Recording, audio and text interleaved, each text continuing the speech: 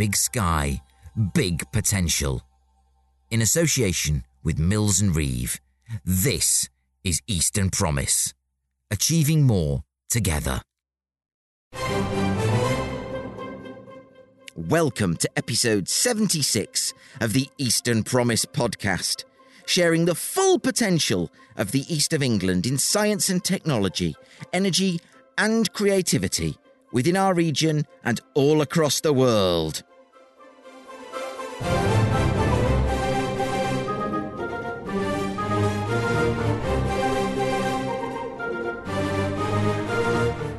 The pressure for more laboratory space in Cambridge is well known. The Greater Cambridge Planning Portal is bursting with applications for conversions of various premises into labs. Whilst the government's Cambridge 2040 plan has proposed new R&D space and 250,000 houses, could the wider region offer Cambridge a better, greener and more cost-effective solution? Eastern Promise convened 2 expert roundtables to find out. And finally, whether you buy from a fixed kiosk, mobile shop or trestle table, tell me about the market that meets your needs in another crowd sorcery.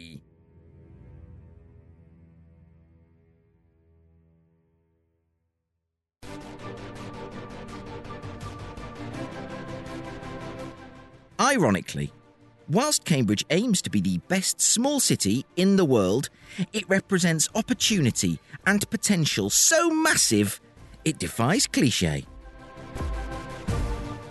The government recognises this potential and announced its Cambridge 2040 plan for new R&D space alongside 250,000 new homes earlier this year.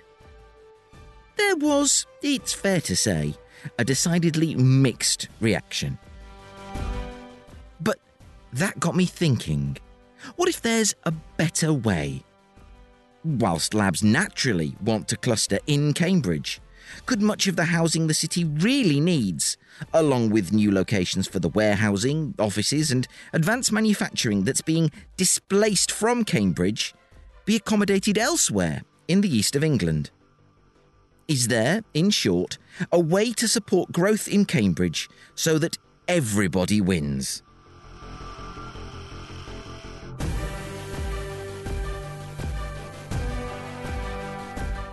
Eastern Promise thinks there is, and that part of the Cambridge-Norwich Tech Corridor in the Norfolk Brecks from Attleborough through Snetterton and down to Thetford has the unique potential to deliver a sustainable win-win.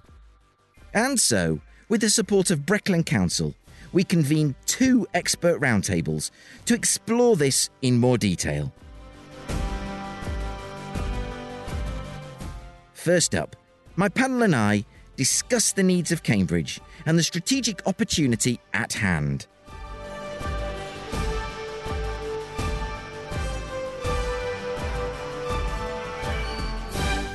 We are indebted to the fantastic people at Breckland Council for providing us the Kingfisher Room, where a wonderful group of people who are going to mould and shape this really exciting discussion are now sitting. And I'll ask them all to introduce themselves in a minute. This is going to be the first of 2 panels. And what we're here to do is to look at what I believe, and Eastern Promise believes, is the huge potential of a specific slice of Norfolk geography to support growth in Cambridge. And we've got some really knowledgeable players who we're honoured to have around the table to help us do that. Just for those who don't know, Eastern Promise is a community interest company. This podcast is our main way of communicating with people, both in this region and around the world. Outside England, our main market, believe it or not, is Virginia in the United States. Hello, Virginia. We believe that there has never been a better time than this to work, to live in the east of England. We've got life sciences, we've got renewable energy, we've got creative industries absolutely firing on all cylinders. This is a wonderful place to be. So, without further ado, I will ask the panel to start introducing themselves for this first panel, starting with Rob. Yes, thank you, Mike. Yes, Rob Hopwood. I'm a partner in the planning team at Bidwell's in Cambridge and have been a town planner for about 36 years. So I've seen a lot of plans come and go, but I'm heavily involved in the Oxford to Cambridge growth corridor and have been for many years, in fact, since 1995. And I've seen a lot of changes in more recent years for the positive, and hopefully I can bring some of that information to help with considerations in this area. That's fantastic. Chris? Hi, I'm Chris Starkey. I'm the Director of Growth and Investment at Norfolk County Council. So my work covers skills, economic growth, inward investment, and also infrastructure development. And for a number of years, I've been part of a team looking at and trying to maximise the potential of the links between Cambridge and Norwich. Sarah? Thank you. I'm Sarah Suggett, the Deputy Leader of Breckland Council, and I also live and work in Breckland. Fantastic. Matt? Hi, so I'm Matt Samways. I'm the MD of a company called Annuity, which is a design, engineering and architecture firm which has been established in the science and tech market for 50 years. Our experience is mainly with corporates, so global pharma and global corporates, so more on a wider scale than just this region, but obviously do a lot of work in the triangle, or as we refer to it. Also director of a separate company, Tion, which designs and manufactures fume hoods and fume extraction, which goes into primarily wet chemistry and laboratory buildings. We've seen a lot of change in the since March 2020, and that change brought on obviously by the pandemic has shifted the real estate landscape, both from a workspace perspective, and is having an enormous effect on, we're badging it life science, but it's not just per se life science, it's the science and tech market that we refer to, which is creating a number of opportunities, on a wider scale, but more on that later, I guess. Yes, absolutely. I mean, it's interesting you mentioned that, because obviously Breckland is, as anyone who's walked through these corridors will know, has really sort of embraced that and is a really created, if I may say so, a really positive workspace out there for people to enjoy.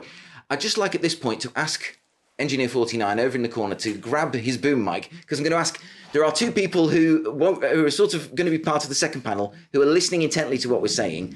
And they are Anna. Hi, Mike. I'm Anna Aldous, a Principal Associate at Mills and Reeve. I'm a real estate development lawyer, and I specialise in predominantly large-scale mixed-use schemes, so the kind of urban extensions we'll hopefully be talking about today.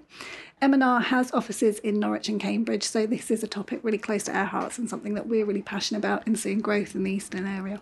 Excellent. And Paul? Good morning. Paul Downing here from Snetterton Park, the former Sunday Market along the A11. We purchased the site in June 2017, and we're now working to roll out development of the site. It's a 65-acre site into a thriving business park. And listening to us silently also is Andrew Holdsworth, Assistant Director of Growth from Breckland Council. But we won't ask him to chip in at this point. Well, let's get things underway. Sarah, first of all, can I ask you to give, for those who aren't familiar with the site of geography we're talking about, so really from Attleborough on that A11 stretch down to Thetford and where the roundabout kind of transfers you from Norfolk into Suffolk, could you just give us a very brief pen picture, if you would, of that area? Yeah, of course. We've got 500 square miles of Breckland as a district council. We've got some of the most beautiful rural landscapes and 5 of the most wonderful market towns, 2 of which we're really lucky to have in the area what you've just suggested along that Cambridge-Norwich Tech corridor. We're really proud that Thetford is the gateway into Norfolk, and we'd like to see that opportunity monopolised between Thetford, Snetterton, Attleborough. We've got some great potential. As Paul said, we've got about 150 acres of space available for businesses to come in and to grow between Attleborough and Thetford. We've got 2 urban extensions that have got planning permission, with around 10,000 new homes within the next 5 to 20 years being scaled out. It's a really lovely place to be. We've got Thetford Forest on our doorstep. We've got some lovely cultural heritage assets around where we live. So that work-life balance is something which we can really capture. That section of the A11, I think, is a really great potential for us all to monopolise. Absolutely. I interviewed Sam Chapman-Allen, the leader of Breckland, about Thetford, and took a walk with then manager of the Greater Thetford Partnership along the river, looking at all the, the really fantastic sites of potential, of heritage in Thetford. But one of the things that I think is striking about that particular slice of Norfolk geography is the fact that it is connected to Cambridge directly by rail as well as road. But this isn't just a discussion about Norfolk, it's also a discussion about Cambridge, what Cambridge wants, what Cambridge needs. And at this point, I'm going to bring in Rob and ask us to give us an idea of where it's been all over the news lately. We've got the Cambridge 2040 plan coming out from the government. Where is Cambridge today, and where's those points of need that need to be fulfilled? Yeah, that's a very big question, Mike, but I can sort of try and summarise it over the last few years of what's been going on. I mean, obviously, Cambridge has got some unique selling points of its own in itself. A world-leading university in the top 3 in the world in the last 10 years. We've got the University Hospital at Addenbrooke's. We've got the Biomedical Campus, and obviously all the other science campuses in what we call the Southern Cluster, which is to the south of Cambridge. That's Hinxton, the Genome Project, Granta Park, and Babraham Research Campus. Obviously, the science park on the north side of Cambridge is almost full, and there's need to go beyond that. But that's Cambridge in itself, and why that's a great place to be. We've got to watch about the quality of life, but talk of big plans go beyond the bounds of the town. So we're looking at the bigger picture with Michael Gove's recent announcements it would be quadrupling the size of Cambridge if you looked at the geography. So what I'm trying to do is bring my knowledge and our company's knowledge from the Oxford to Cambridge corridor, work we've done over the last 10, 15 years, and see what we can learn from that and how Norfolk can benefit from it. And what I would say is essentially, Norfolk should not try and compete with Cambridge, but complement what Cambridge is doing. Because you can't really compete with it, because the world's investors want to be in the thick of Cambridge and on the edge of Cambridge, because clustering of ideas, innovation, science and tech has to be very close together. So, you shouldn't look at the weaknesses of the area and try and improve the weaknesses. Look at the strengths of what you've got. And I'm not just thinking about Breckland here. You need to talk to your neighbours, because we're talking about a corridor between Cambridge and Norwich. And of course, there's a couple of authorities that cross that. There's been some problems with politics, but obviously things go on in spite of politics. And a lot of private sector companies, institutions, academia, all work together and collaborate to get things done. And what I refer to that is what we call the triple helix, which is academia, private sector and public sector institutions working very closely together to actually deliver things on the ground. So looking slightly wider than Breckland, I like the idea of the string, because obviously A11 and the railway stations, Thetford's exactly halfway between Cambridge and Norwich geographically. And you've got Attleborough. Snetterton, I think, has got great potential. I say no more at this stage. I'm all about collaboration. I wouldn't be doing this if I didn't think it was supremely possible. I'm in danger of sort of repeating the trick I've seen many an MP do, is saying the words "it must be possible" in a very sort of blithe, easy way, whereas it's not always easy, but I come back to, I think it is possible to craft that win-win scenario where everybody, if we get it, if it's possible to get it right, I admit I have absolutely no power other than whatever the opposite of a bully pulpit is to just to inspire and to convene. But Matt, can I ask you to reflect on not only on what Rob said, but also talk about your experience of the Cambridge space and what you feel it needs, and then I'm going to ask Chris to sort of jump in with what can Norfolk offer. I think as real estate professionals, which, many of us in this room are, there isn't that link necessarily like you'd think between rental growth in our building and, the ability of a building to deliver a laboratory space, for example, and the location. So the location is number one, and it always has been. So I think the question really that we should probably debate or think about is, okay, so where could those organisations come from that might need what Snetterton, Thetford and the areas around there has to deliver? So you've mentioned clustering, and you're never going to get away from that. But what about people that maybe are in the clean tech manufacturing, or the next size up in terms of their growth, or R&D sector companies that maybe now are branching out into small scale manufacturing, things like that? that might be an obvious kind of sector to go and have a look at and do some exploration around. So we debate internally in our own organisation a lot around the buzzwords floating around the market right now, life science being one of them. The demand is actually coming from all sorts of different industry sectors. It's coming from, broadly speaking, energy security.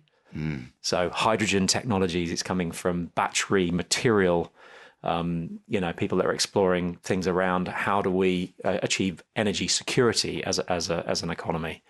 And food security is another thing. We built a pilot plant last year for a novel food company who are exploring growing meat in tanks. It's completely, different technology. I could just hear, hopefully Clark Willis of the Food Enterprise Park is listening to this, and his eyes will light up at that. And I should just say, if there's anybody listening who says, well, why am I part, why couldn't I come along today? Why couldn't I be part of this discussion? I absolutely hope this is not the beginning and end of it. And I'd like to do this again and again and again with as many stakeholders as want to come and be positive. But Chris, let me bring you in at this point, and you're furiously making notes, which is always a good sign. Just reflect on what you've heard and where Norfolk is, and then hopefully we can sort of kick off a discussion that we can... Well, where Norfolk is, it has an incredible, diverse range of sectors, world-leading expertise, and I think in a way that complements Cambridge's offer. There are things that are being developed in Norwich, along the corridor, on the coast, which actually are sort of practical examples of exactly what just been discussed. So energy sector, the biggest number of cluster of companies and so on in the energy sector is on the East Coast and in Norwich. Hydrogen, electric powered vehicles and so on are being tested. Food security, Norfolk's biggest producer of food in the country and so on, and ICT digital. So I think Norfolk actually has a lot to offer Cambridge. I think there's a belief to an extent that Cambridge is the sun and all the planets revolve around Cambridge. I'd suggest that the world isn't quite as, if you're not in Cambridge, the world doesn't feel quite like that. No. The orientation's slightly different, and I think there's big opportunities for, in particular, the research institutes in and around Norwich and Cambridge. They're already collaborating in terms of food security. The research scientists on the Norwich Research Park, the Norwich University Hospital is actually a bigger hospital than Addenbrooke's. It has more patient beds and so on than Addenbrooke's and so on. So the scale of what Norwich has got to offer is sometimes perhaps a little bit overlooked. And that's why the corridor then is such an exciting concept, because if you're Thetford, you are bang in the middle. And I shout out to our Virginia listeners. Of course, that's where Thomas Paine is from. So keeping it relevant to our American listeners. Thank you, Chris. And so, I think there's something that worth exploring further is what are the things that Cambridge doesn't have the space to do. And I think you're right in terms of tech manufacturing. There's some really interesting advanced engineering companies in Thetford. It's actually what it's best known for. And along the corridor as well, that I think can probably produce the manufacturing solutions to the kind of bright ideas that are coming out of the labs in Cambridge. So there's some absolute crossover and synergy. And in the same way as some of the bright ideas that are coming out of the labs in Norwich, where do those ideas get manufactured? And certainly there's more of a trend, I think, now to bring manufacture onshore back to the UK, particularly sort of the stage beyond prototyping and so on. So I think there's a huge kind of, if there's a Venn diagram, a kind of sweet spot there. Exactly the right words. And I took a listener who, Dr. Tammy Dugan, who is Life Science and Healthcare Partnerships Lead at Cambridge University, with me on a tour and a recording around the Quadram Institute on the Norwich Research Park, and she was absolutely blown away. The slightly worrying phrase is, I did not know this was here. So obviously there is a job of work for us all to do there. But it was great to introduce her to Ros Bird and put them in context. It is my mission. I am here to do that. Your USP is to bring those people together. I mean, I think Chris was slightly hinting at this, and forgive me, Chris, if I've got you wrong. But Sarah, I mean, to what extent is something like Breckland able to, I don't want to use the word politically, but it's in there anyway, explore these opportunities in a way that is like, yes, we are open to this collaboration with Cambridge and crafting that win-win? I mean, we're already home to Baxter Healthcare, the global medical devices manufacturer in Thetford, Multimatic, the global engineering company in Thetford. You know, they're already there, you know, and like you were saying about the size and scale of what they're after, that is something what they've made Thetford their home because it has that potential for them to have been able to grow. Thetford has always been a manufacturing town. It's now a modern manufacturing town, and we're proud to be able to help facilitate some of those conversations what need to be had. But actually, once we've been able to get those people in a room and spaces like this, you know, the business families are really taking care of themselves. You know, as a district council, we've got to be really mindful. We're looking after taxpayers' money. We shouldn't be using that willy-nilly to be going out doing stuff. Well, actually, grown-up conversations can be had without us having to be the person that triggers us all of the time. But we're really proud to support those businesses, to take a pragmatic view when they come to us with a planning application, for example, with growth, scalability. So those are the types of things that I think we can offer as a district, as a council. You know, we've got the likes of Andrew's team out there having those really good connections. One of the outcomes from COVID, which we all would rather have not had to have gone through, but it really gave us the opportunity to get out there and to understand what our businesses, who they were, what they were doing, what their challenges, what their opportunities were. As district councils, you know, it was our responsibility to go out there and get those loans to support those businesses. And we're really proud to have a huge amount of small and medium-sized businesses out there which can support, you know, what it is that we've been talking about today. Fantastic. Yeah, absolutely. And Rob, could I just ask you to bring sort of your first of all, your Oxcamark knowledge in at this point? And on the one hand, what would you recommend, I suppose? And then I'm going to sort of ask Matt to come in as well and reflect on that. But on the other, in terms of housing, I don't think I've had a high-level conversation in the Cambridge ecosystem with someone who's not said, I live in Norfolk, I live in Suffolk, I live in Essex. So is there an offer that Cambridge professionals are looking for?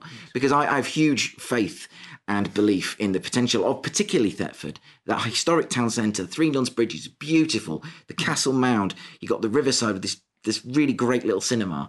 Yeah, that one up for you. Yeah, that's an easy one, isn't it? That subject matter. But I mean, to summarise it and be quite brief about it. There's issues, very big issues in Cambridge about housing. It's all about the balance between homes and jobs. And of course, there's always more jobs than homes in Cambridge. That's the beauty of Cambridge. But that means people have to commute in. And we have massive problems, even after lockdown. It's going back to the old ways of peak hour traffic. So people are travelling longer and longer to get into work. So, you know, the local politicians and the local plan review that's going on between Cambridge and South Cambs, called the Greater Cambridge Local Plan, is grappling with this. So we have to get the right scale of housing in the right location. Affordable housing is the key. There's never enough, because the workers that work in these campuses, not just the scientists, but the cleaners, the caterers, the maintenance people, they have to live somewhere. So affordable housing is the big issue. Now, Thetford is a big town on that corridor, relatively to others. There's been quite a lot of housing planned there in the past. To get people from Thetford into Cambridge cheaply and efficiently is the key. Because we've got a green belt around Cambridge that's being looked at and scrutinised really closely at the moment with Michael Gove's announcement. Do we break into that, or do we jump beyond it? If you jump beyond it, you've got commuting. So we've got to get people in cheaply, efficiently, quickly from what we call the necklace towns. And I would include Mildenhall, which is obviously West Suffolk, and Thetford in that discussion. So the local plan, which is going to go to 2046, we've got a massive opportunity here. We're early start of the review. A big discussion needs to take place about that. What does Thetford, what's its role going to be, and how will it manage that growth? Absolutely. And Matt, I know in UT have looked, and we talked about this earlier, at working from home and the hybrid working model. Now, it seems to me that to have somewhere that's got fantastic natural resources, Thetford Forest, any number of sort of country parks up and down the route, and you've got modern, up-to-date housing, a river, etc. But you're still within easy reach of Cambridge on the train, and if you so wish to drive, but we obviously encourage to use the train. Where does that sit in the work you've done, and how does that sort of relate? I think if we just zoom out ever so slightly, COVID-19 has shifted the landscape in terms of recruitment, talent, how the workspace operates for most people, and that affects every sector. That's the one commonality we've got. In terms of attracting growth to a region, that's not my field of expertise, but I'd say, is there a way to plug in and listen to where is the demand coming from? Which companies, could we tap into to understand their growth plans and some of the demand? So there's a muted 1 million square feet of unpositioned space in Cambridge right now. Can we plug in to some of that? Can we identify the right organisations that might, be tempted? And then what everyone wants, they want an ecosystem, right? So, a scientist they're working in a lab building still has to live somewhere, still has to eat, still has to, go out and they want the social spaces. And you see this where, the parks around Cambridge, those that have done it really, really well, they're thriving and they get people in, and it's like it's absolutely pumping. And you take parks in Cambridge even that haven't got the amenities quite right, and they can't get the footfall. So if we just zoom out to this area we're discussing, this region, can we take some learnings from that? Can we are the amenities here to get people, to actually relocate or to put their businesses there? And the commuting thing, I can't really comment. Oh, right. Okay. Because, I think public transport does have a way to go.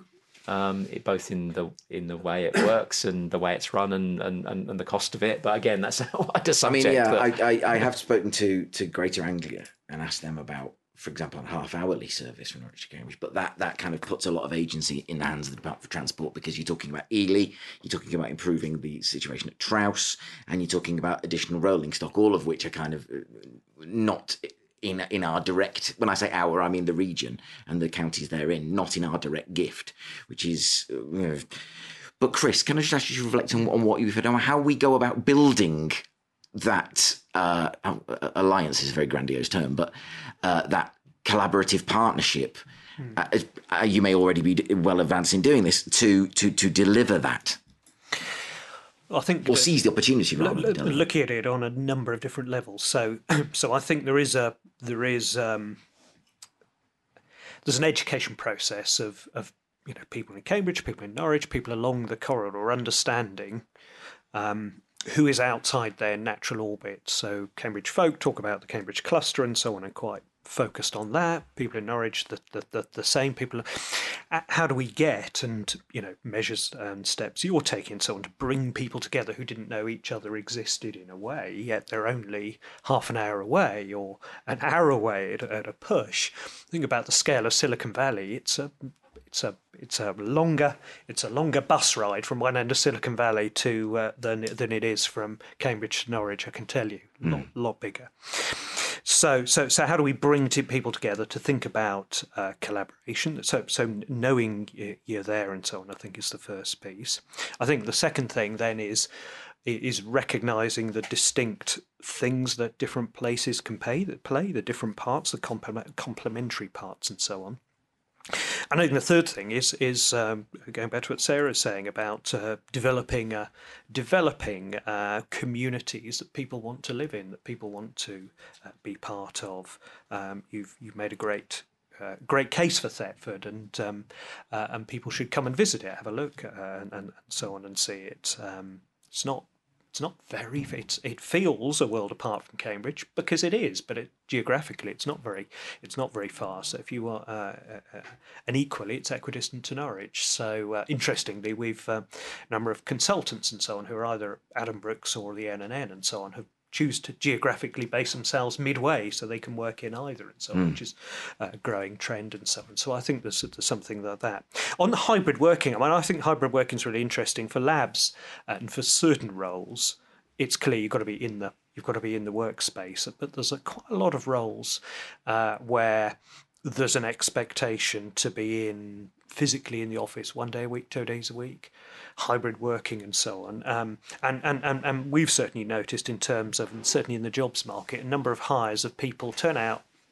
My team turns out somebody actually lives in Leeds, another person lives in Reading, and so on. So I think that there's some interesting things that have evolved around that.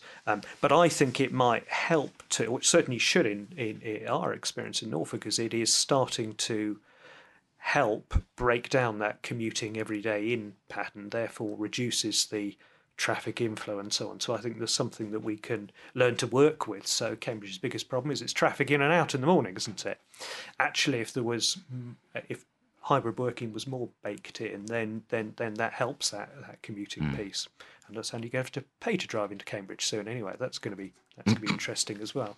Well, we've also got the Cambridge South coming online, which gives an additional piece of access on the Norwich-Cambridge route. You just obviously, because Cambridge is a through station, you stay on the train, and then you're in the biomedical side of things, which is really exciting. Now, my buzzer's just gone off in my pocket, which indicates that we've reached the half-hour point. So I should probably ring the bell for a changeover.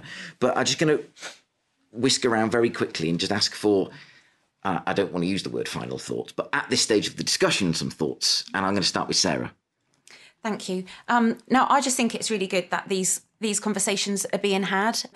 No change is going to happen unless things like this, we can have these conversations, we can understand what the opportunities and what the challenges are. We can't all by ourselves make these things happen. It's not all within our own individual gifts. But if we don't start coming together and having these conversations and bringing people that can do and can make a change, things are never going to be any different. So I really appreciate the chance of being able to take part in this. So thank you. You're very welcome. It's been an absolute pleasure. I'll go to Matt next.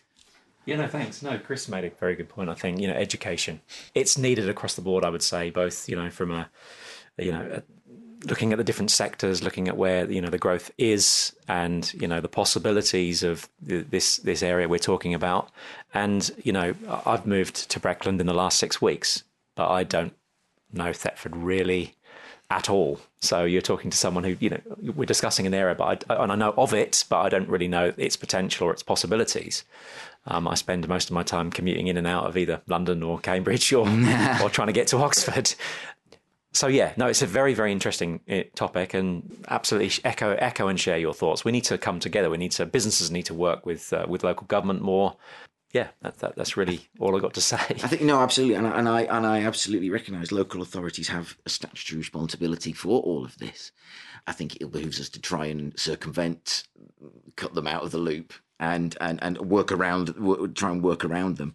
They are key to the discussion, and absolutely support them in being so. That's why they're there, and they are, and I know that, and I'm going to come to Chris next, so he can tell us just about how growth focused and interested in sustainable growth that Norfolk is. But some final thoughts from you, Chris, please. Yeah, so my final thoughts. I think this has been a really interesting discussion. Because we're so often faced with problems. This feels like a discussion about how we might bring some solutions. So how can we bring some solutions to the potential of Cambridge, its constraints, and actually there are kind of opportunities, I think, for Cambridge close to its doorstep. Absolutely. I mean, just to go back to the points about Thetford, I actually, once I completed the walk around, and I recommend to you, Matt, the audio tour of Thetford, because the next day I took my daughter back to an area of Thetford called Three Nuns Bridges because of the hot weather and because the water level was at that point really low. and unusually really, really clean, she went paddling. And there was a group of people, like it was a day at the beach, paddling in the water at Three Nuns Bridges. How beautiful, how wonderful! And I at that point, you can probably hear in my voice that the wonders of Thetford, my eyes were, if they weren't already, even more open to those. But Rob, give us your thoughts and expertise at this stage, and then we shall rotate and bring in Paul and Anna to the discussion. Yeah, just on the point of how you work together to a common aim and objective and to try and deliver something meaningful on the ground. The Oxcam Arc had 30 plus authorities in a group. It's very difficult when you've got all the political colours under the sun all infighting about their own areas. And in fact, as you might have heard, Buckinghamshire County Council extracted themselves from the group. So there was a big hole in the middle. So the ARC Leaders Group was set up. So that's all the leaders of all those authorities. And Barry Wood at Cherwell was at one end. Bridget Smith in our own backyard in South Cambs was at the other. So they're working on economic and environmental strands as we speak. But as you may know, the government's watered down the duty to cooperate between authorities. And now they've set up what they call pan-regional partnerships, PRPs. And that is currently starting up across the Oxford-Cambridge corridor. So what I would suggest is that, despite the talking shop that might take place, you've got to have this collaboration across the corridor. So I would say some form of regional partnership between Cambridge and Norwich is required, and it takes leadership. So we need leaders, county level, to actually come together and say, we're going to make this happen, and not just have a talking shop. So I'll leave it there for the moment, but there's other things I can say about that. Well, absolutely. I mean, I think one of the reasons I started with a very close focus is knowing that that's only 2 local authorities involved, and maybe I think it's a momentum thing. And as you bring in people who want to be part of the discussion, who want to say something positive, who want to be involved, that creates its own momentum. You can't, and you. I hope that Eastern Promise goes to people and offers them that opportunity to speak, to have a say, and to be part of the discussion. As I say, we've got no power. I'm accountable to nobody except the people who listen. But I hope that through energy, through enthusiasm, that we actually can help rather than hurt the process of sustainably growing our economy, our region. And I shall leave it at there. Thank you ever so much for being part of this first roundtable. We shall return momentarily with roundtable number 2. But this seems like an apposite moment to invite you all to have a comfort break. And now we semi-rotate the panel and examine how Norfolk might seize this opportunity. Part 2 of the panel, and we still have with us Chris and Rob, and we're joined now by Paul Downing from Snetterton Business Park and Anna Aldous, again from our very good friends at Mills and Reeve. Anna, can you reflect on what you heard in the first panel, and then we'll sort of hopefully kick that off into a wider discussion of how we make it happen? I think first and foremost, it's really exciting, for businesses and for people in Cambridge and in the tech corridor, because Cambridge in particular has seen some exponential economic growth in recent times, some really exciting businesses, really innovative and really world leading. And I think that is now starting to trickle out. And I think Chris made a really good point as well. It isn't the centre of the universe. Norwich has also had some really exciting developments over the past 10 years as well. The Norwich Research Park is, again, world leading. So actually, it's really nice listening to that first discussion and actually being really proud to live around here. I think the thing for me out of the first discussion is that's great and it's exciting. But I think for me, Rob hit the nail on the head when he said it's all about housing now. It's about the ecosystems that sit around and support that. I'm Norfolk born and bred. And for me, coming out of my late 20s into my early 30s, affordable housing was a big issue. Where do I want to locate myself as a professional worker in this area? I split my time between Norwich, Cambridge and London. Cambridge was not a runner for me. And I think, again, that is where the opportunities for growth come in that tech corridor, are things like Thetford, Attleborough, those large-scale urban extensions where we're going to get the meaningful quantity of housing to support the economic growth we've seen in the main hubs. But with that does come its challenges. And for me, part of what I'm really passionate about is turning those spaces into places. How do we make sustainable communities in the long term? And that placemaking piece, I think, is going to be a key challenge to making this really successful going forward. Absolutely. You hit the nail on the head. And I think it's a bit of a boring cliche I've developed, but I'm going to bore you with it anyway, in that we're going to try in this conversation and sort of narrow our focus a little, but looking more broadly, the Norwich-Cambridge corridor, I've kind of come to view it as a jigsaw puzzle, in that not everything will fit together every which way, but where it does fit together, it can create a really beautiful picture. And I shall stick with that rather pained and strained metaphor, and ask Paul, who is the director of the Snetterton Business Park, to just give us his thoughts on what he heard in part one. I think what I found really interesting was the conversation around the Norwich to Cambridge Tech Corridor, in so much that I think that's a fantastic vision. I'd like to see it come into fruition, really. And I think we're very lucky, to own a 65-acre park situated between Attleborough and Thetford, because if we talk about affordable housing and people having somewhere nice to live, Snetterton's quite well located for people to live in either of those towns. So I think one of the other points that was raised was Cambridge. We don't have to compete with Cambridge. We need to identify what we can do to support Cambridge and what businesses are running out of space in Cambridge where they could locate at Thetford, Snetterton or closer to Norwich, where we can provide space that's more affordable, and we've got the land on which to develop. Yeah. So I think the vision of the tech corridor is really, really exciting. And I think we just need to collaborate, hold events like this where we get people talking and thinking about how we can all work together to deliver that vision.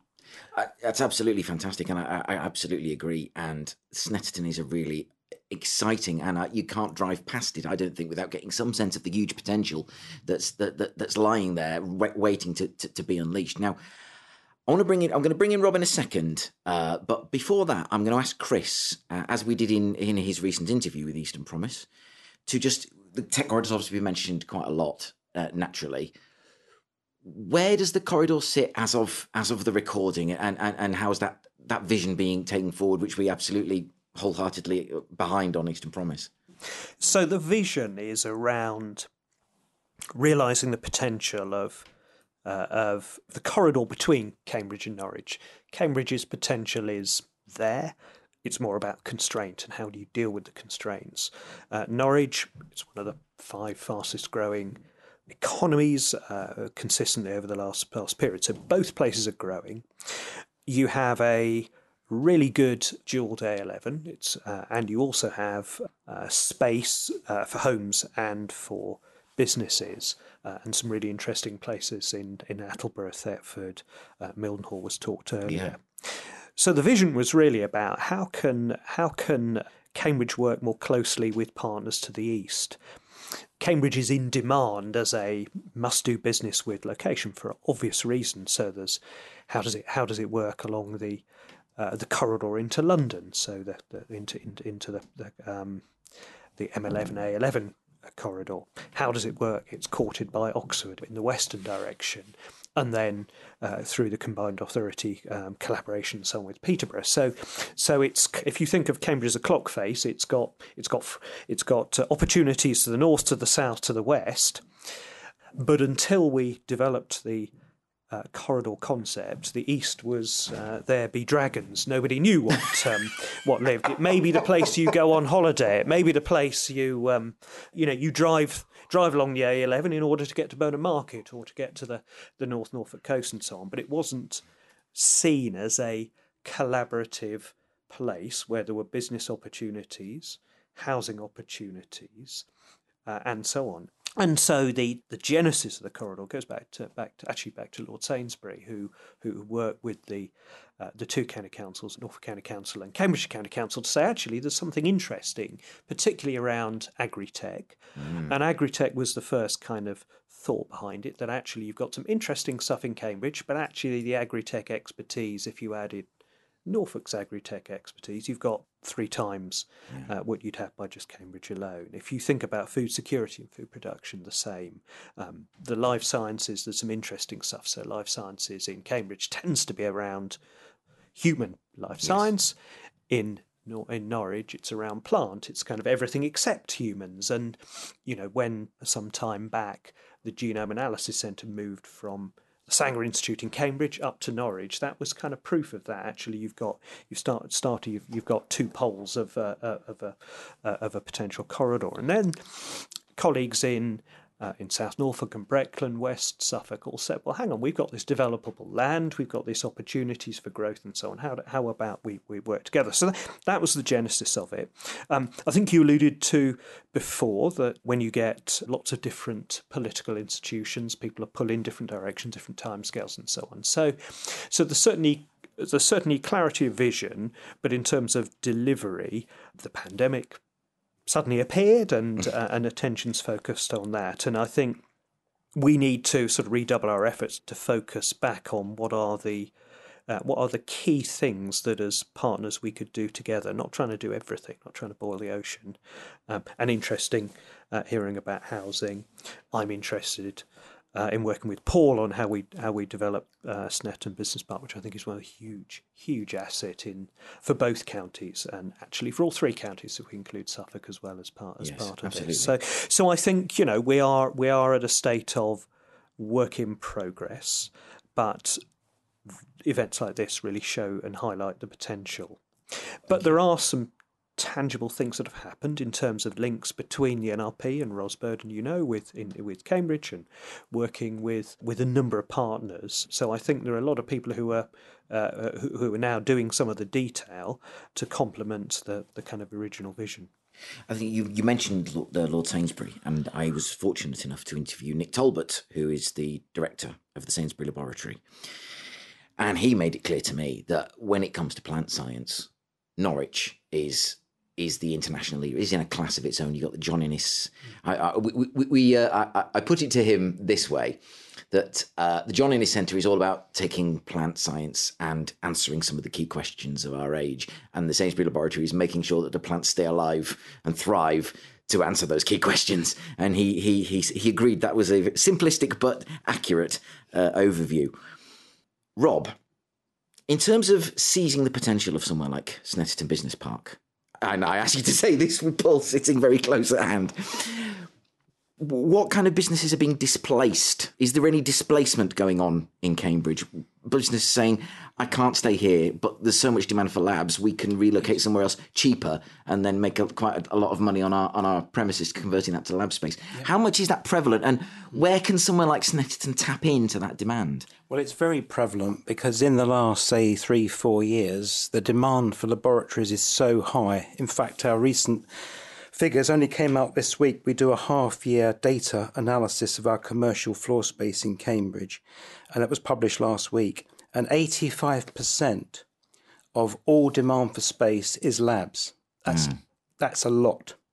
So those sites that are taken for labs tend to be light industrial, general industrial, brownfield sites, ex-farmyards.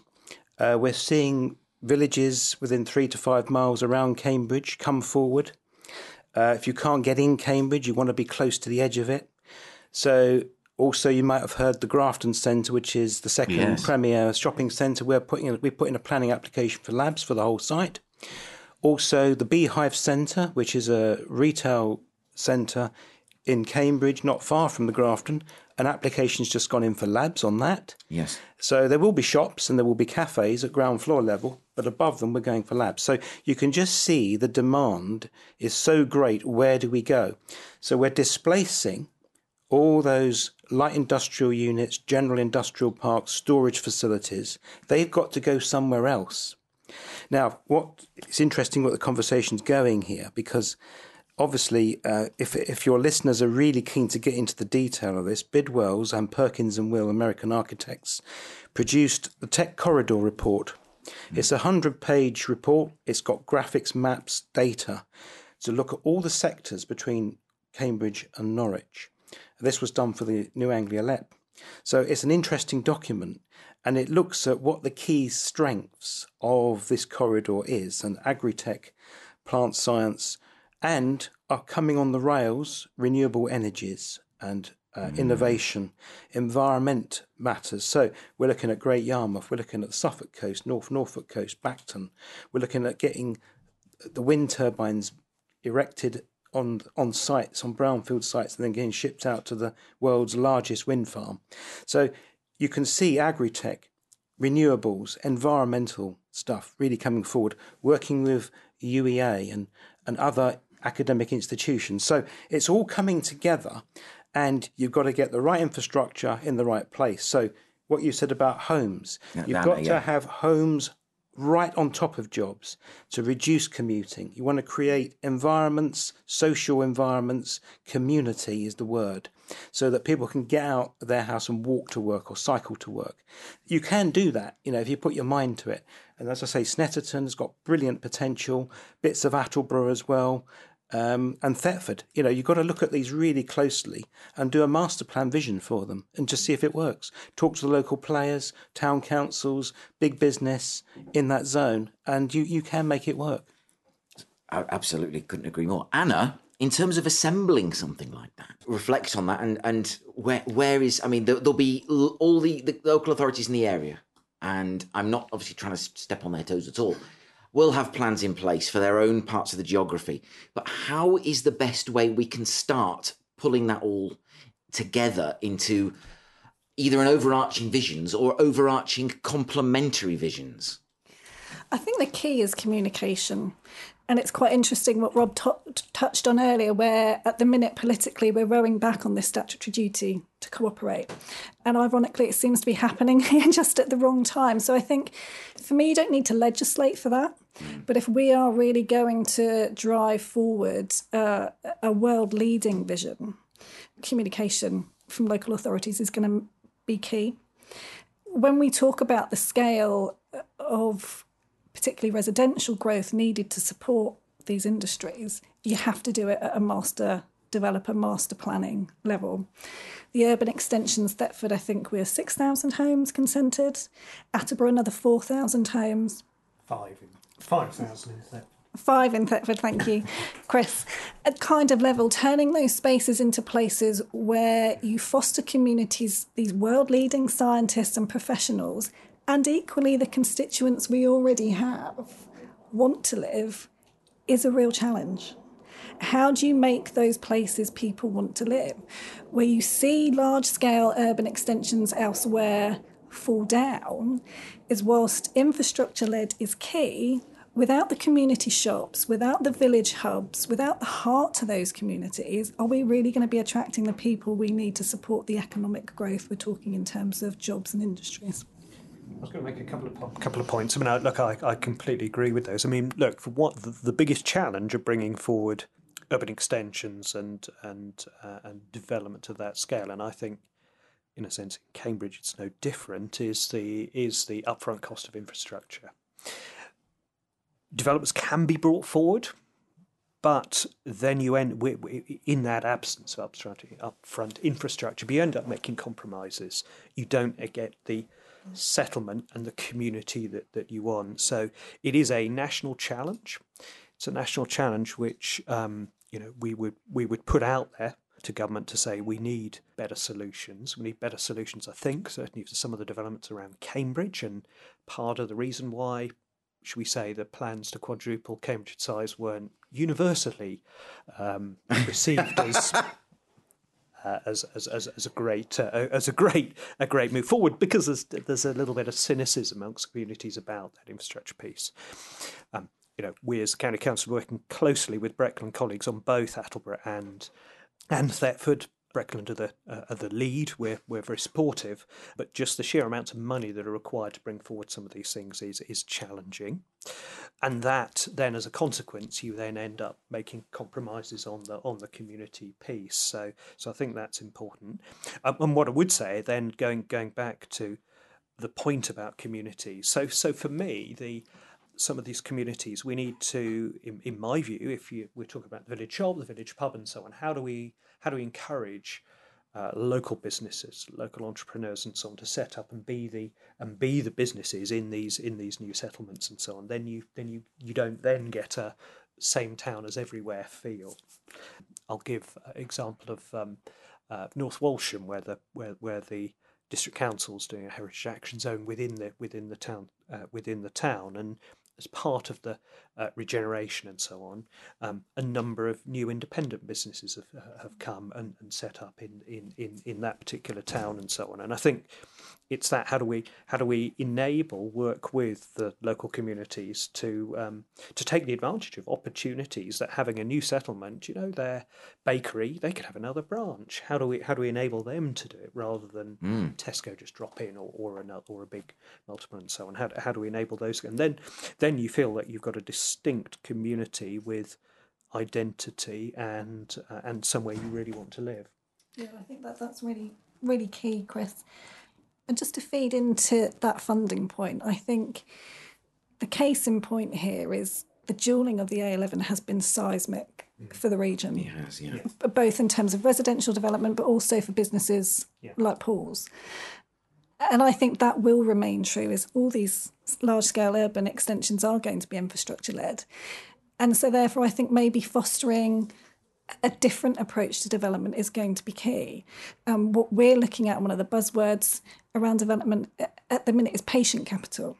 So removing that need for short-term profitable gain and saying, do you know what, I will invest, but I'm in it for the long term. And it's the agencies like Homes England, and I'm sure that's a podcast in itself as to some success stories and some to not, but the idea where you have long-term funding where actually your goal isn't immediate profits, but ultimate sustainable growth, I think could actually also be really helpful to the region as well, and foster some really exciting opportunities. I don't want to get into the weeds of the relationship, and I'm looking slightly at Sarah now. I know the Crown Estate has been a part of the conversations around Thetford, and if there's an organisation that knows about patient capital, I suppose it must be the Crown Estate. But Paul, hearing what you've heard, and that there are businesses being displaced from Cambridge, and I assume that presents an opportunity in itself to the Snetterton Business Park. How ready, or how do you make yourself ready to rise to that? If you're, I'm making assumptions of your preparedness, but what do you do? How does that make you feel, and how do you react to that? Well, I think it's a really exciting opportunity. We're currently working on a master plan for the whole site, and that's to provide a variety of accommodation, from large-scale warehouses down to hybrid units, which are a mix of office, R&D space and warehousing and small-scale manufacture. I think what the region does struggle with a little bit is startups.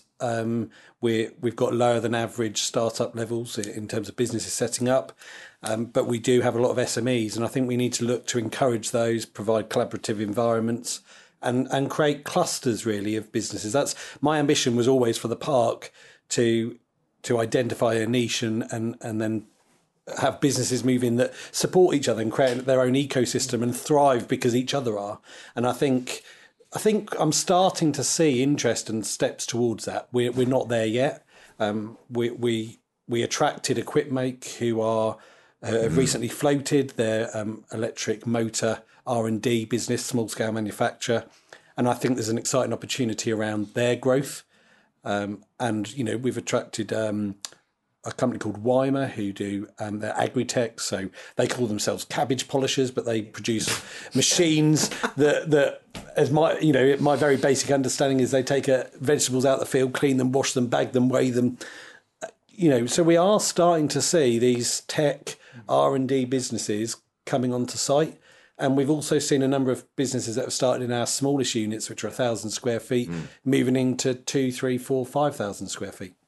The challenge for us is doing a mixture of speculative builds, which are costly and risky, because someone could come in and go, well, I don't like what you built there, but can you change it? And then the D&B stuff, which takes time. Design and build. Sorry, I'm sorry, crack down on TLAs. Sorry. We've recently done a design and build for Hitachi. We attracted Hitachi construction machinery to the site. Wow. But you've got to a lot of people want instant gratification. They want to turn up, see a unit that's perfect for their needs, and they want to move into it because people leave it too late to look for space. They always do, and that's right. And then end up having to compromise because it's it is challenging, and also with spec, how do you fund it? How do you finance it when it's and so on? And then do you ever produce the perfect unit for somebody? It's a real. You don't have enough demand. You don't have Yeah. enough demand for it to be. If you had constant demand, a bit like in Cambridge, if you put some labs up, they'll go. You can do those as spec, but because you're attracting sort of not one-offs, it's more than one-offs. It's a slower flow. It's the mass is harder to justify. It is, yeah. It's harder to guess what inquiry is going to come our way. You know, you'd think that office space. You know, everyone's saying there's less demand for office space. Yet we've just built under a design and build. New offices for Pandasil, who are one of the region's largest professional services businesses. So I wouldn't have necessarily thought to build that on spec, and actually, if I had, it wouldn't have met their requirements. But I think it's exciting. You rewind back 5 years ago, Snetterton was 65,000 square feet of empty buildings. Yeah. We're probably touching on 100,000 square feet now, fully occupied. So with another 45 acres of land that's yet to be developed. So. And we're concentrating on building high quality space. I think that's something else the region struggles with. There's a lot of old space. It's not easy to bring up to today's standards with all the energy efficiencies that people are looking for. But new space, we're aiming for high energy, high efficiencies and top quality space. Yeah, I've got some figures there because obviously it harks exactly what you're saying. Our summer 23 Norwich commercial data book just released on our website basically says there is a shortage of grade A accommodation, and the biggest need is in the area between 5 and 10,000 square feet range. So my advice to you would be to speak to Will Jones in our Norwich office, but flexibility will be the key on your site going forward because you need to be ready for demand. So basically it's buildings that are flexible for use and partitioning to be able to allow the start-ups to go to medium, to go to bigger. That's what happened in Cambridge in particular. So Anna, it's easy to sit here and for me to encourage you all to be excited and excitable and dream the impossible dream. How do we then take this conversation and package it and get it out there in a way that excites people to look at Snetterton, excites people saying, okay, Cambridge is getting a bit too pricey for us, but we still want to be close to that ecosystem. Oh, Snetterton Park, that looks really exciting. How do we package that? I mean, I said this with Chris out here, but how do we do that? What's the way that you do would interest clients of Mills and Reeves? Well, I think first and foremost, podcasts like this go a really long way. And I think initiatives like the LEP have been, absolutely fundamental to bringing the vision to where it is to date. I think for me, the leading, businesses we have in the region seem to want to and need to take it forward in facilitating those conversations. Part of what we at Mills and Reeve particularly are really passionate about is facilitating the roundtable conversations. Who are the people we know need to talk to each other?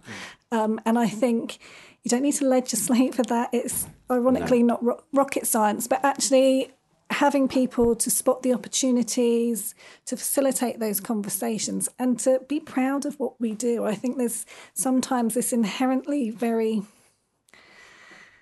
dare I say it, British sense of sensibility where we're not very good at vocalising what we do and what we've got. And I think by amplifying those conversations and giving the forums for them, that's where we drive a lot of growth as well. I think that when I talked to Joe Graziano of Growth EQ, which is a C-level executive search outfit working in Cambridge and London, and I talked to him because of a thing he did at Cambridge Tech Week and Cambridge which is a kind of international front door for the Cambridge ecosystem.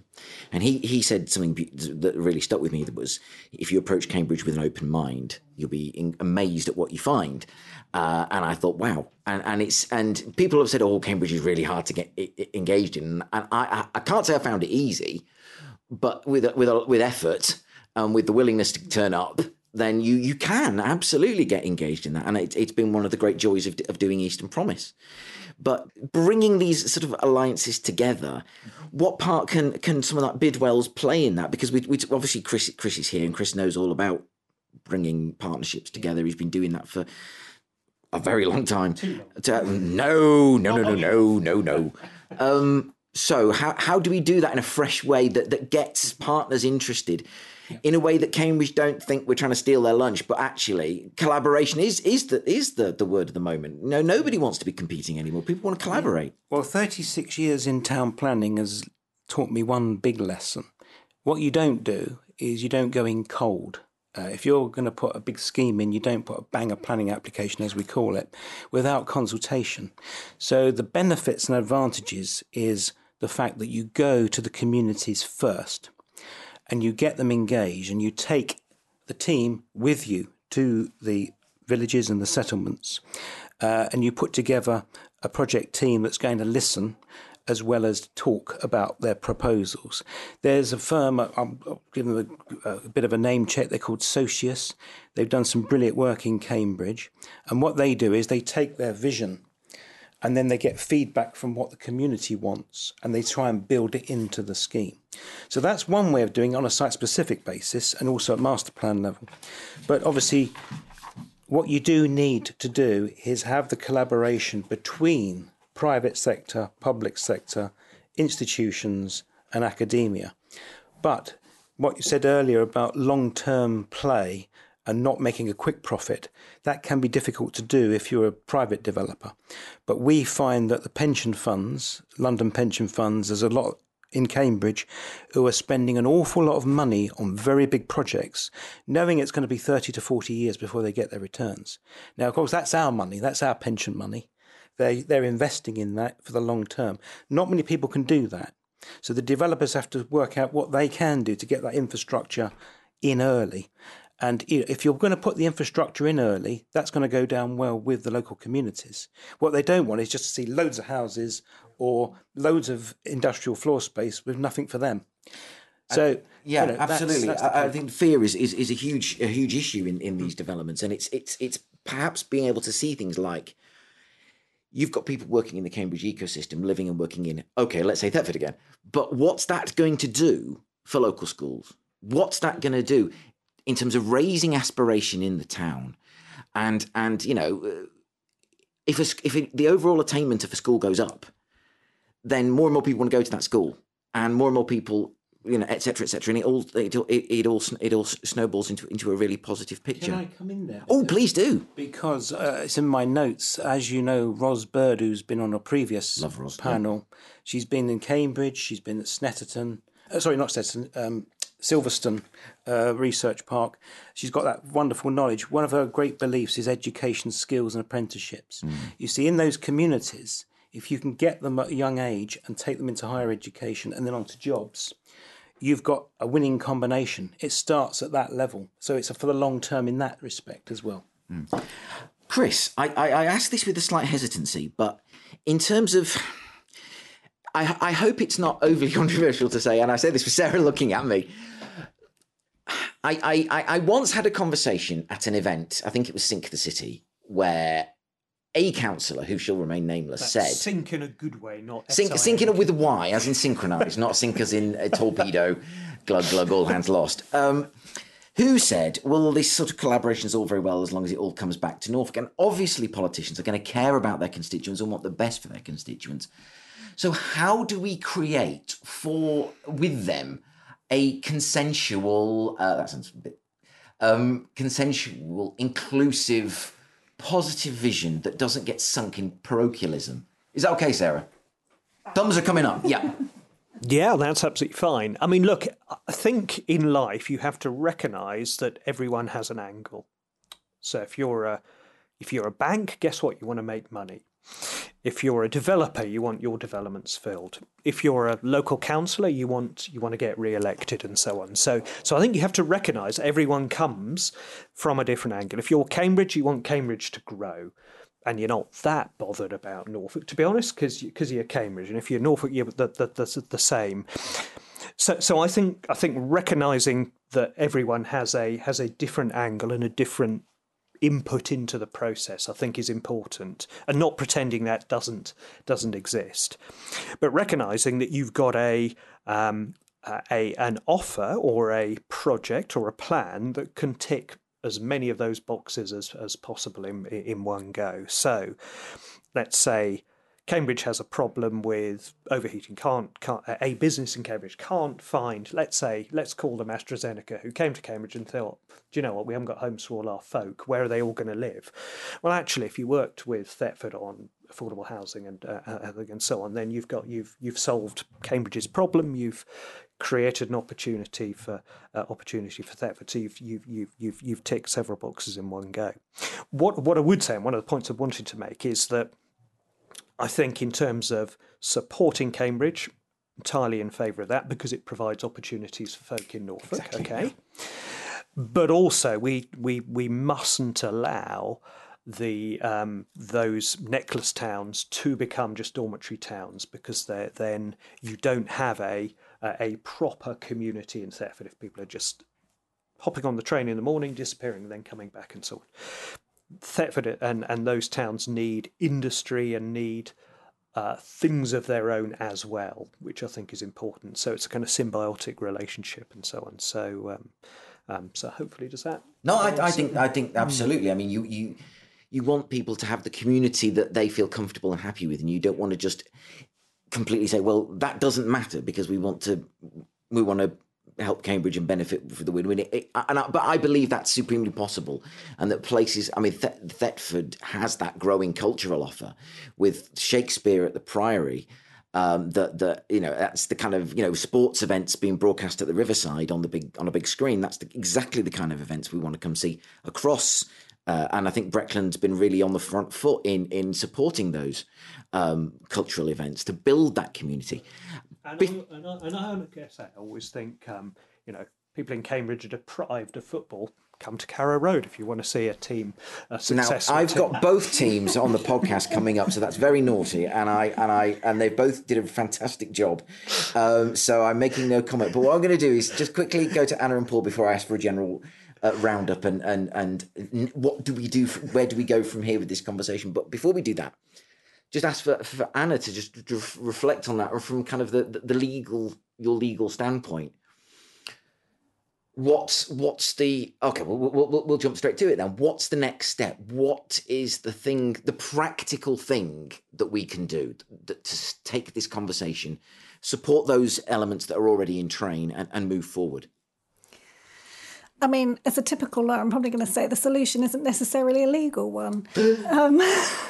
I think there are things that, we can do to facilitate it. I think around making sure the legal structures in terms of placemaking for communities really work in fostering those communities, like Chris has touched on. So there are things like, as you well know, community interest companies, community land trust, those kind of things, which will give a sense of placemaking to those communities. And I think also Rob's point about attracting the pension funds in is going to be really key as well, because these infrastructure-led projects do need a very specific kind of investment to get them off the ground and get them going. So Chris, just quickly, and I'll come to Paul, how would Norfolk County Council and partners go about sort of packaging that and attracting those? I'm assuming those conversations may already be trained. I don't know, but just how would Norfolk County Council like to see such a thing evolve? So we operate as a facilitator in the same way that Sarah and colleagues at Breckland do, working closely together, so bringing different partners together and so on. So for me, there's something about ensuring we have particularly private sector businesses who have an interest, who see potential. We have to show them the potential, and for them then to, in a sense, take and make the next steps, recognising that does sometimes, and particularly in infrastructure firms, there's a case for public investment to pump prime in order to unlock the longer term private capital. So for me, it's about making sure we've got identified who are all the actors in this space, and getting them talking, getting them collaborating, getting them cooperating, and so on, and bringing them bringing them on tours to see Paul's site. Absolutely. So, Paul, you've got a site with exciting potential. You've got a master plan coming forward. How are you going to sort of drive that forward and sort of market that? Well, I think I want to say thank you to you, Mike, for arranging this conversation. It's made me think about a lot of things, even just in this short period of time. But what we need to do now is collaborate and really sort of take this vision and turn it into reality. And I think, I obviously need to be talking to Chris. I haven't done, but I need to. And I need to be engaging with more businesses and getting other people as excited as we are about this opportunity. And you're just remind me, Paul, of your Snetterton Business Park website. SnettertonPark.co.uk. Oh, right. Go on, make a note of that. So, for anyone listening who thinks, I want to be part of this conversation, I have something really positive to contribute, or you want to be put in touch with anybody you've heard on the panel today, Mike at easternpromise.site, SITE. That's Mike at easternpromise.site, or you can go to easternpromise.org.uk, follow the link to contact, and bang me an email that way. Rob, this has been an extremely exciting and interesting discussion, I think. And I'm really excited about this being just the first two of hopefully more roundtables that people can take part of. What would you like us to do going forward? What is the next step that, one, this podcast can take and people listening who want to be involved?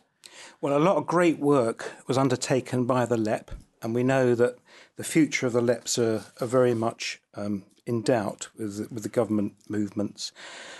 Planning legislation is very weak at the moment. It's very localist view. There's no strategic planning of any note. There might be a new government coming soon.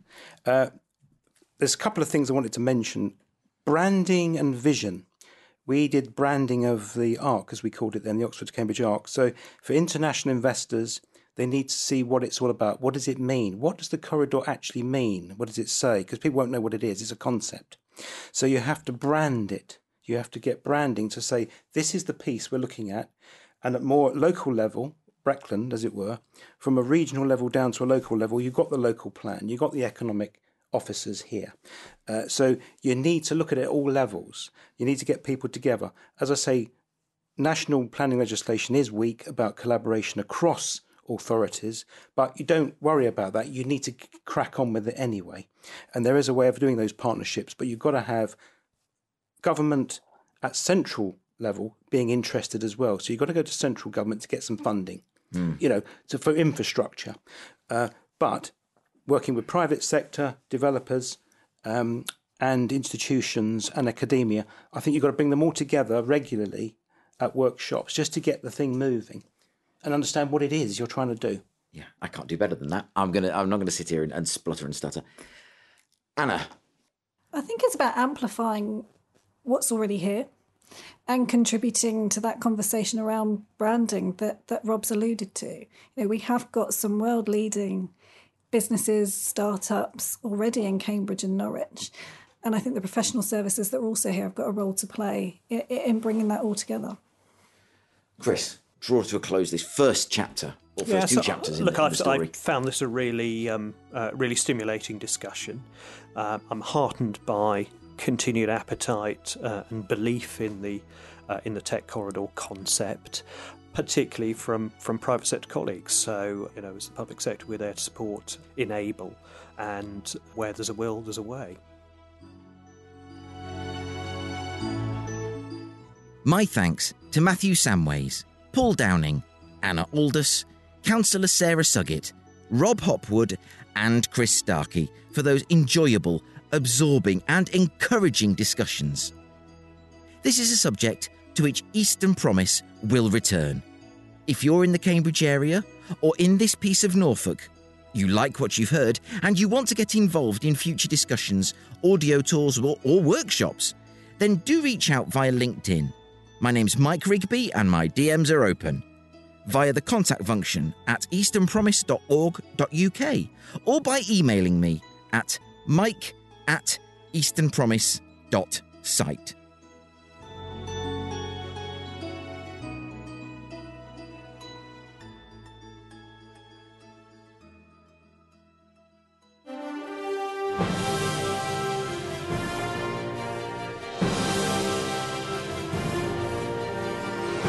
And now, Here at Eastern Promise, we don't fatten the pig on market day, lest the bottom drops out of it. So let's see who's in the market for markets in another crowd-pleasing... Crowd sorcery.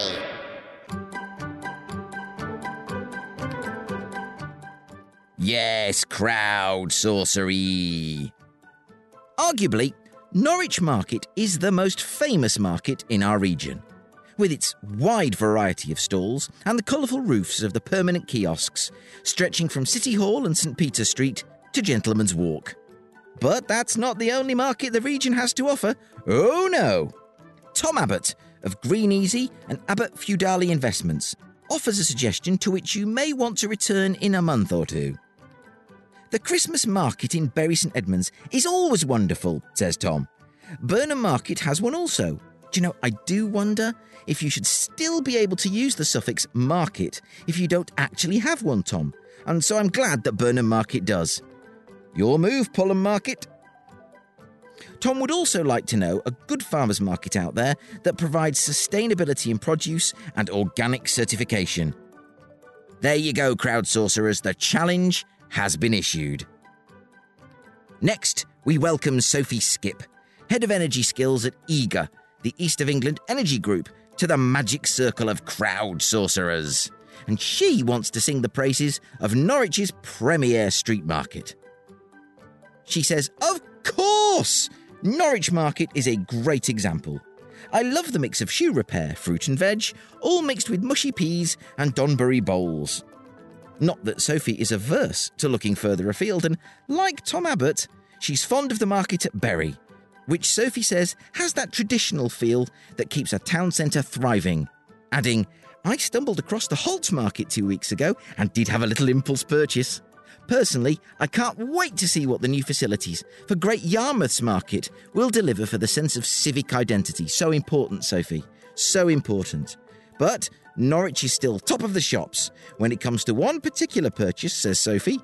Is there, she asks, a better place to buy a portion of chips? A few years ago, I was made redundant, and following a very positive meeting with Rebecca Headen at R13 Recruitment, treated myself to the first of many portions of chips on Norwich Market. Sitting in the sunshine, looking over the striped canopies, I felt so much better about the future. Well, a key actor in that anecdote, Rebecca Headen, director and co-founder at R13 Recruitment, adds more to the tale. That's a lovely memory, Sophie Skip, she says. Norwich Market has levelled up! I think that's how the kids say it. It's a mega food and drink hub, and you can also find some absolute treasures on there. And looking forward to hearing more about the progress of Great Yarmouth Market. Do you know, I do feel we are intruding on a treasured memory here when Sophie concludes, Rebecca, the bodega sandwiches were so fat, I got mayo on top of my big glasses. Ha ha ha ha, responds Rebecca, they are epic. Thana Assad, meanwhile, digital marketing, translation and skills training specialist based in the Cambridge area, adds to the stripy-roofed love-in. I've been to Norwich Market and I really liked it, she says. Do you know, that's the bit I love, when we share what we love about other parts of our region. Lastly, we have Adam Peed, business development strategist for Annuity and the brains behind the Connected project at adampeed.com. Adam says, the evolution of the food on Norwich Market is incredible, especially brick pizza. I do miss the 30p mug of tea we used to get in my student days, though. I lived in Ely for a few years, and the different markets are excellent. No argument here, Adam. And with that, it's time to pull down the shutters on episode 76 of the Eastern Promise podcast. Next week, to quote Matt Damon in The Martian, we'll be sciencing the shit out of the east of England, with a visit to the Quadram Institute. I don't think they've tried to grow potatoes, if you will, at the QI, but it's surely just a matter of time. I'll be chatting to the newly and rightly begonged Professor Ian Charles, OBE, and walking around the Quadram Institute in sound, along with our guide, Andrew Stronach, and a special guest, Dr. Tammy Dugan, Life Science and Healthcare Partnerships Lead for the University of Cambridge. Tammy, an immunologist by training, could not be a better person, generally, but also to share her expert view on one of the most exciting and fascinating scientific and healthcare institutions in the east of England, if not the UK, if not Europe, both today and tomorrow. Spoiler alert! She rather likes it. That's all coming next week on episode 77 of the greatest podcast on the east of England, hosted by a lapsed ginger Mancunian that's lapsed on both fronts. It only remains for me to repeat both my thanks to the panel, to Breckland Council, our hosts, and to repeat my call for anyone who wants to be part of this positive conversation going forward to get in touch. Thank you to all my crowd sorcerers and to our sponsors, the truly wonderful folk at Mills and Reeve. It's an honour, people. Thank you to Engineer 49, Darth Vader himself, whose deep knowledge of the Force brought to you this week's amazing panels on the A11 corridor. And to you, thank you for joining me, and I hope to have your company again next week. Until then, bye for now.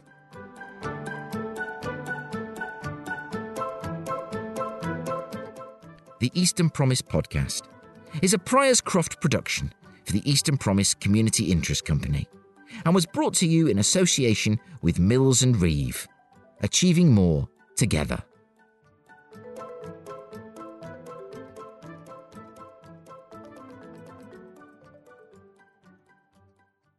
You can contact Eastern Promise and find out more about what we do by visiting our website, easternpromise.org.uk.